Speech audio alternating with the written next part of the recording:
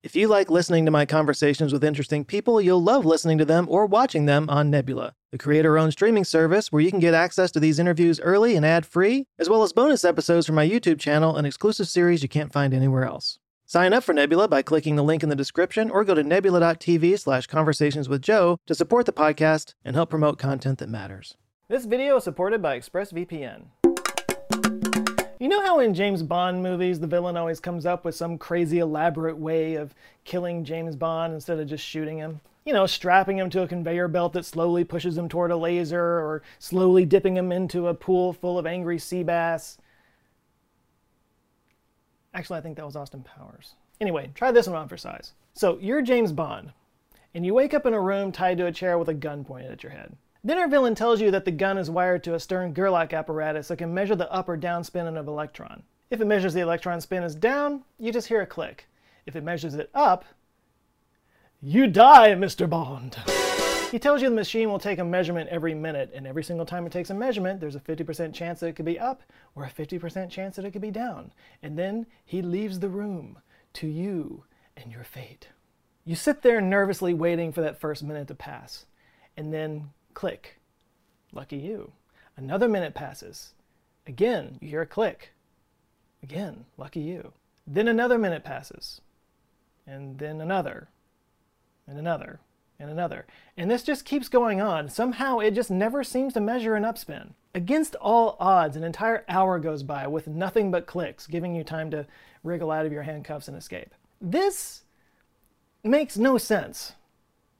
I mean, like the guy said, it's a 1 in 2 chance that the first one would click. It's a 1 in 4 chance on the second minute. To go 60 minutes? To go for a full hour? I mean, that's like meeting your perfectly genetic twin in a total stranger while buying a lottery ticket and getting hit by lightning at the same time. And yet, according to some theories of quantum mechanics, this is not only possible, it's inevitable. What I just described is a version of the famous quantum suicide thought experiment. First put into paper by Ewan Squires from Durham University, later made famous by Max Tegmark in his paper titled The Interpretation of Quantum Mechanics, Many Worlds or Many Words. And you can sum up why it became famous in one word: immortality. Tegmark said that the subject of the experiment would always hear a click, no matter how many times that it happened. Now notice he didn't, advocate doing this in real life, because in real life, the observer would definitely see you get your head blown off eventually. Understanding this requires a little knowledge of the many worlds interpretation of quantum mechanics. If you've seen Bill and Ted Face the Music or Spider-Man Into the Spider-Verse, you've probably got a head start, but bear with me here. And yes, I did touch on this just a little bit in my interview with Spiros Mikolakis, who was the science advisor on Bill and Ted Face the Music. You can go check that out if you'd like. Briefly, the many worlds interpretation was the brainchild of Hugh Everett III. He speculated that every event that can possibly happen does happen in a very real physical sense. Now, other interpretations of quantum mechanics say that yes, quantum particles are in a superposition until a measurement is taken, and at that point the waveform collapses and only one result occurs. And at that point, all the other infinite possibilities go away. But Everett took a different route. He said that all of those events happen still, just we only perceive one. To explain how this works, he described every particle in the universe as being like an amoeba. Amoebas reproduce by fission. Before it splits into daughter cells, it is one individual entity. And then when it splits into 2 daughter cells, it still exists. It just exists as 2 different entities. Other scientists have compared the many worlds interpretation to a film strip, that at any particular scene, it could go in multiple different directions. Each universe, in a cosmological sense, is like one of these different directions that the movie could go in. They run in parallel with each other and over time diverge further and further from the original, but they never reconnect with each other. Many respected physicists have developed NWI over the years. Among the most influential were Bryce DeWitt of the University of North Carolina and the University of Texas, and David Deutsch of Oxford University. Deutsch is still with us, and he hopes to prove MWI with quantum computers. If this quantum suicide thought experiment sounds familiar, it does bear a striking resemblance to the Schrodinger's cat thought experiment. Erwin Schrödinger envisioned putting a cat into a box with a cyanide pill that would be activated if, radioactive particle hit it in just the right way. And until you went and measured whether or not that particle had gone off, that cat is both alive and dead. Quantum suicide is like Schrödinger's cat for vegans. Except Schrödinger didn't think that his cat was immortal. In no way did he think that it was both alive and dead. In fact, the whole point of the thought experiment was to show how ridiculous the whole thing was. Schrödinger lived at a time when scientists were still wrestling with quantum mechanics and what that means to us in the real world. And he actually really hated the idea that our observation or our measurement of it causes the particle's waveform to collapse. He felt the whole thing got needlessly philosophical, actually. Although there are disagreements, most quantum theorists will tell you that every fundamental particle doesn't have a fixed position or state until that state is measured. An electron, for example, can only have an up or a down spin. So before that spin is measured, it can't be said whether it's in an up or down position. It's considered in both positions at the same time, or superposition. In some ways, this makes me think of like old school Disney animation and how that worked, because they would like have a drawing and then put a transparent layer on top of it and trace over it, but then move it just so slightly so that, over progressive times, it would, create an animation. These transparent sheets were usually made out of celluloid, so it became known as cell animation. And the process that they used back then was called superposing, because to superpose meant to lay one thing on top of another. In animation, they did this to show motion, but quantum physicists back in the day would use this same technique to show superposing states. So they would stack the possibilities just the way an animator would superpose images to create motion. They would do this to show, how superposition works. And I explain this because it's kind of a headache to wrap your mind around this kind of thing. So if it helps to imagine an animator stacking, cells on top of each other, then go for it. So these unmeasured properties are infinite, but that doesn't mean they're unpredictable. They can be predicted probabilistically. The mathematical description of these probabilities is known as the wave function. Erwin Schrödinger came up with the wave function equation himself, so he was pretty, tied down to it. But Schrödinger never really liked the idea that it was the observer or the observation of a conscious being that caused the wave function to collapse. He felt it kind of imbued the observer with like godlike powers. So yeah, with the cat example, Schrödinger was basically saying whether or not you look at the cat doesn't matter, it's still either alive or dead. And interestingly, Schrödinger didn't always believe that a wave function collapses at all. In a lecture in 1952, he did state explicitly that all states happen. He said that other scientists were uncomfortable with this idea because, quote, if the laws of nature took this form, we should find our surroundings rapidly turning into a quagmire, or a sort of a featureless jelly or plasma. He went on to say that it was strange to think this, as, quote, unobserved nature does behave this way. Yeah, nobody really took him seriously on that. The collapse interpretations of quantum mechanics really won out. That's the Copenhagen interpretation. It was so accepted that eventually it just became known as the standard interpretation. And things just kind of stayed that way until Hugh Everett III and his followers came along and pushed the idea of a persistent post-measurement superposition. They basically asked the question, if superposition existed before the measurement, why wouldn't it exist afterwards?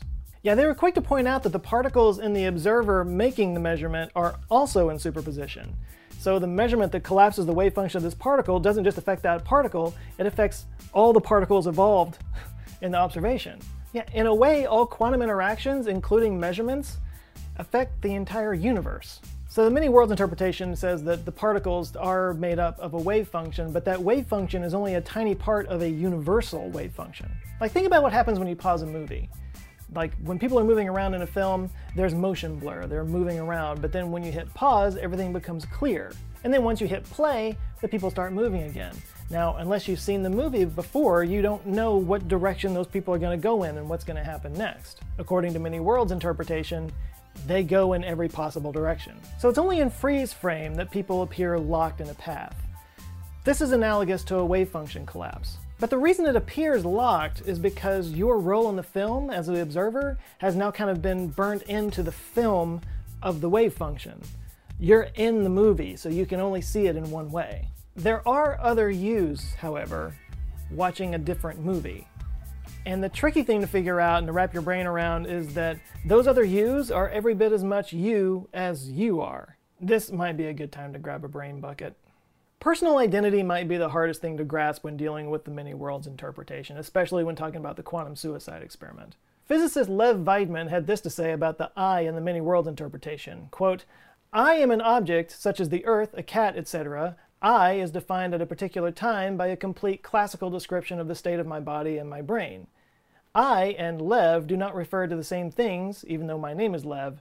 At the present moment, there are many different Levs in different worlds, not more than one in each world, but it is meaningless to say that there is now another I. Unquote. You know, that old chestnut. I think what Lev is saying is that all the baby amoebas are equal. You know, when the universe splits, it's not Joe and a clone, it's two Joes. In truth, the word split isn't an accurate term, it's a term of convenience because all worlds exist at the same time. They're all part of the same universal wave function, which has always existed and will never collapse. In quantum suicide, triggering the gun will kill the subject, but the subject is not Joe, but I. So as long as one of the baby amoebas survives, Joe survives. You can actually see this in Tegmark's math. The observer, the I, is on the left side of the equation. Over there, he will always hear the click of the killer device. The right side of the equation shows Livy and Deddy, the two daughter amoebas of I. Since Deddy is done making observations, it's Livy who will move on to the left the next time the experiment runs. Livy is the observer, the immortal I, and she always will be. Okay, are you still with me? I'm sorry, are all of yous still with me? And this gets pretty deep because it means that for every decision you have ever made, there's a universe where you made the opposite decision or a different decision. Like, think about the last time you went to a fast food restaurant and all the menu items you didn't order. There are universes where you died of a car crash 10 years ago or where you died of cancer last Tuesday. There are universes where friends and family members that you've lost are still with you. And there are other universes where you're friends and family with people that in this universe you've never met. Schrodinger, I think, would say that I'm stretching the concept here, that this superposition analogy only works in fundamental particles, not in us. But we are made of fundamental particles, so why shouldn't we take their divergent states into account? If it helps, you can think of Doctor Strange in Avengers Infinity War. In the movie, Doctor Strange looks through 14,605 ways the conflict can work out, and he only sees one way that the good guys can win. Of course, in a true mini-world scenario, that number would be infinite, but maybe he stopped when he found the one that works. The number of measurements, interactions, and combinations that go into any kind of complex motion is enough to make your head spin. It makes a number of stars in the galaxy look puny in comparison. Like, you can imagine the universe as a giant circuit board, an immense silicon plane with billions of finely etched paths. And you're like an electron going down a path, taking multiple branches. But the branches not taken are there too. And if a packet of electrons depart at the same time, we can imagine each branch being taken at once. Our perception is that we are like the single electron, taking one path through life, but maybe each of us is a packet instead, traveling different branches at the same time. Since electrons travel at light speed, they experience no time, so perhaps our experience of time is a side effect of observing where we are on the universal path. Every quantum interaction shows us part of the path and a small part of the universe that we can measure with our senses. Schrodinger says that measurement is not special. It doesn't transform the universe, and it doesn't force a particle to take a singular path. This is a less human-focused version of this, as opposed to, say, the Copenhagen interpretation, wherein our measurements create order out of chaos. In many worlds theory, our measurements just reflect our perceptions. The other potential states still exist, they don't go away. Now, obviously, not everybody is on board with this idea. One of the criticisms is that when a particle goes from a superposition to a fixed state, that it is a time-dependent process. And the time thing becomes an issue because we don't know exactly when divergence happens. You know, there might be intermediate steps between superposition and a fixed state. And if there are, does that mean there are different universes for all those intermediate steps? There are also issues around identity and consciousness. Philip Ball, the editor of Nature, took issue with that whole I concept that I was talking about earlier. He said, quote, "Consciousness relies on experience, and experience is not an instantaneous property." You know, even physicists that are sympathetic to the many worlds interpretation still might have a problem with the quantum suicide concept, because where does I begin? Like in the example that I gave at the beginning of this video, you might survive 60 of these clicks, but does that mean you have sacrificed 59 other yous? I mean, the whole thing makes you ask, you know, is my consciousness unique, or am I merely a sum of many different parts? How me am I? Is there another me out there that's more me than me? I'm having a stroke right now. When Hugh Everett III died, he left instructions for his ashes to be thrown into the trash. And his daughter, Elizabeth, later on asked for the same thing to happen to her, saying, quote, "Maybe that way I'll end up in the same correct parallel universe with Daddy." The end of Elizabeth's life proved little to science, but it does remind us of something. That regardless of however many different universes we may exist in, we have only one life and only one path that we take through it. So let's try to make it a good one. Whatever reality you're living in, there's probably going to be some people out there trying to hack your computer, so you might want to check out today's sponsor, ExpressVPN. ExpressVPN hides your computer from the outside world by making you look like you're somewhere else by connecting you to a virtual private network. It's fast, super easy to install. I was able to do it with no problem, so if you're even just a little bit computer competent, it'll be a breeze. And it all just works. It's just totally in the background. You just turn it on and keep doing your thing like normal. In fact, it's better than normal because you can do some things with ExpressVPN that you couldn't do before. For example, have you ever been browsing YouTube and seen a video you'd like to watch, but you can't because copyright laws blocked it in your country? Well, ExpressVPN gives you the ability to look like you're in a different country, so all you have to do is just change what country you're from, and magically those videos appear. It works on Netflix too. Like, did you know that people in the UK can watch Rick and Morty on Netflix? Well, with ExpressVPN, you can too. All you have to do is connect to a server in the United Kingdom, refresh the page, and boom, there it is. Anyway, if any of that's got you curious, you can get 3 months for free when you sign in at expressvpn.com/joescott. Like I said, it's super easy to set up, doesn't cost anything to start out, and you know, it's just one less thing to worry about these days. So yeah, expressvpn/joescott, you get 3 months for free. Links down in the description. Big thanks to ExpressVPN for supporting this video, and a huge shout out to the Answer Files on Patreon that are supporting, keeping the lights on, forming a community, being awesome, and also helping me get videos made these days. I really can't thank you guys enough. There are some new people that have joined. Let me murder the names real quick. We got John Amos, Emery Stagier, also known as Vax Headroom, Chris Clegg, Cleo Wan, Steve Kyle, Shane Frederick, Sarah Addy, Libby Holtman, Michael Augustine, Steve Reed, Bold Bonnie, Shade E. Fernandez, Jason Letchworth, Nicholas Reisenhoff, Jeff G., Teresa Gay, Lawrence R. Krause, Lawrence R. Krause? Bradley Freeland, Joseph Patterson, and Bagel Barton. Thanks you guys so much. If you would like to join them, get early access to videos, exclusive live streams, all other kinds of cool stuff, you can go to patreon.com/answerswithjoe.